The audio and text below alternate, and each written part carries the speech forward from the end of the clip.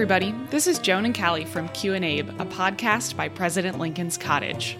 While we're looking for answers to the questions in the show, we sometimes run across things that don't fit within the main episode, but they're just too fascinating not to share. This bonus episode accompanies episode 3, Why Are There No Pictures of Lincoln in His Military Uniform? So if you haven't yet listened to that episode, that might be a good place to start. In our conversation with the residents of the Armed Forces Retirement Home, retired Staff Sergeant Jim Diamond told us a couple of incredible stories about his experiences serving in the Army, including while he was working as part of the detail serving Arlington Cemetery.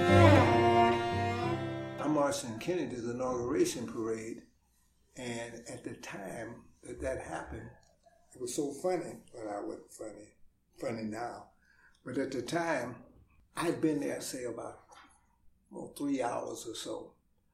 And a guy over in the barracks, because my wife hadn't got there yet, he said, "What squad did they give you?" And I said, "Squad?" I said, "They didn't give me no squad." He said, "What do you mean they didn't give you no squad?" I said, "I got the 1st platoon." He said, "What's your rank?" And I said, "I'm a PSG." The E8s and E9s were just starting to come out, and a PSG was the same rank as a sergeant first class if you wore the stripes, 3 up and 2 down. But the title changed. When you say PSG, I was an E7. So he said, "Ain't never been no E7s here." I said, "What are you talking about?" He said, "Black E7, ain't never been none here." I said, "What are you talking about?" I thought he'd been drinking. I thought, this fool's crazy. What he's talking about? And so I didn't talk to him no more. So about 3 months later, I'd been there about 3 months, I got called over to the S3. And the S3 says, "I got a job for you, Sergeant Diamond." He says, "There's a guy here from Ebony Magazine."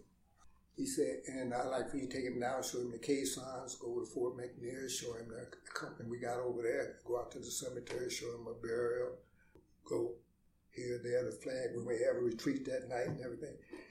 And I said, "Yes, sir, not a problem."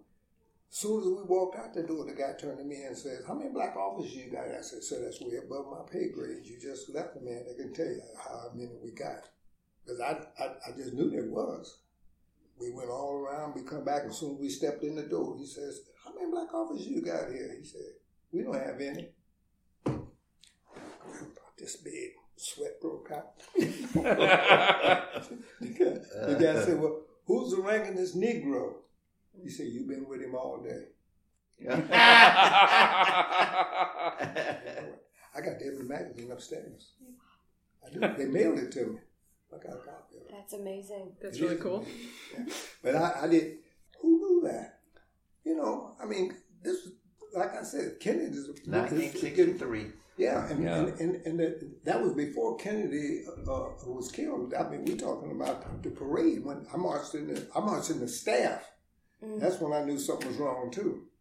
I mean, I was a platoon sergeant. What am I doing marching with the staff, with the officers in the front? But what they did, see, we wore them long coats we used to call horse blankets, no stripes or nothing on them. So when you march up there were 3 officers in the front, there was the CO in the middle, 3 officers in the front, and 3 enlisted men in the back.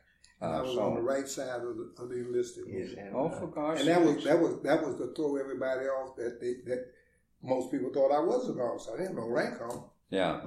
And so they figured that there was at least one black officer in there. They did that intentionally because they shouldn't have took me out of my company. My company was B Company. I shouldn't have been marching in the staff. I realized that later when I found out what was going on. Mr. Diamond also told us about how he came to join the infantry in the first place. I got the strangest story probably in this place. And I say that because of the fact that it was never my intention to be a soldier. Never. My intention was to learn to drive trucks after my 4 years, to get out, get me some driver's license, and to drive trucks. And somebody up there said, "That ain't what's going to happen with you." I had no business being in the infantry. I never wanted to hurt people. I never had any bad intentions about. And the point of being in the Army, and that's what I told the recruiter I went there, I said, "I just want to be a truck driver." And he said, "I'll see that you get that." And I said, "Right." And he gave it to me. And it wasn't until I come back and went to Fort Belvoir, and the guy told me, he said, "I don't know nobody. and they come up with what they call a levy. And they said I couldn't get out to service, and they were going to send me to Korea. And I still didn't think that was so bad because I figured I was still going to be a truck driver, but I wasn't. They made him a BAR man, which is an automatic rifle, and that's what the enemy's trying to get to. See, he knows that part. So my first Purple Heart was carrying coffee and donuts. I was a flunky. I was a black man. I had a white lieutenant who was an FO. I didn't know what an FO was. The first thing when the guy called me an FO, I said, man, you ain't got to talk to me like that. He said, no. I said, what's an FO? You know, yeah, it's kind of close to being an MF, you know, and I'm thinking, hey, you don't have to talk to me like that. So 6 days after being in service, I'm wounded. I get a Purple Heart. 6 days. Good Lord. Carrying coffee and donuts. See, I wasn't even fighting. I'm just bringing up the lieutenant's coffee and donuts. Oh, good God. So look how fast things happen. I don't know whether to laugh or cry. Well, I tell you, I didn't do either one. I didn't laugh or cry. I was just mad as hell.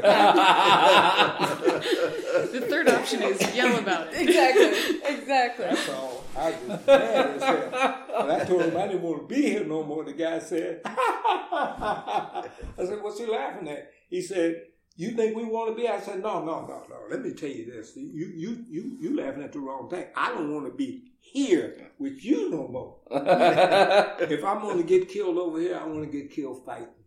Then I'm mad. See, I'm thinking, you send a letter back to my mom and tell her that I got killed, and you're going to tell her the truth that I was bringing up coffee to the lieutenant? Come on now. Now you said you got your first Purple Heart. Yeah. Does that mean that you've had others? No, that's all I ever got. You know why? I was so damn much smarter after that. I wasn't carrying no more damn coffee and donuts anymore. And I was on the other end. I was angry. Mm-hmm. You know how many people I killed over there? I'm not going to tell you. But I tell you, it's more than 50. Sure. How about that? For a kid who didn't want to do none of that. We hope you've enjoyed this little something extra. If you're looking for even more information on the topics from the show, please do check out our website for transcripts, show notes, and links to additional materials. We'll have a whole new set of questions coming up in Season 2 this winter.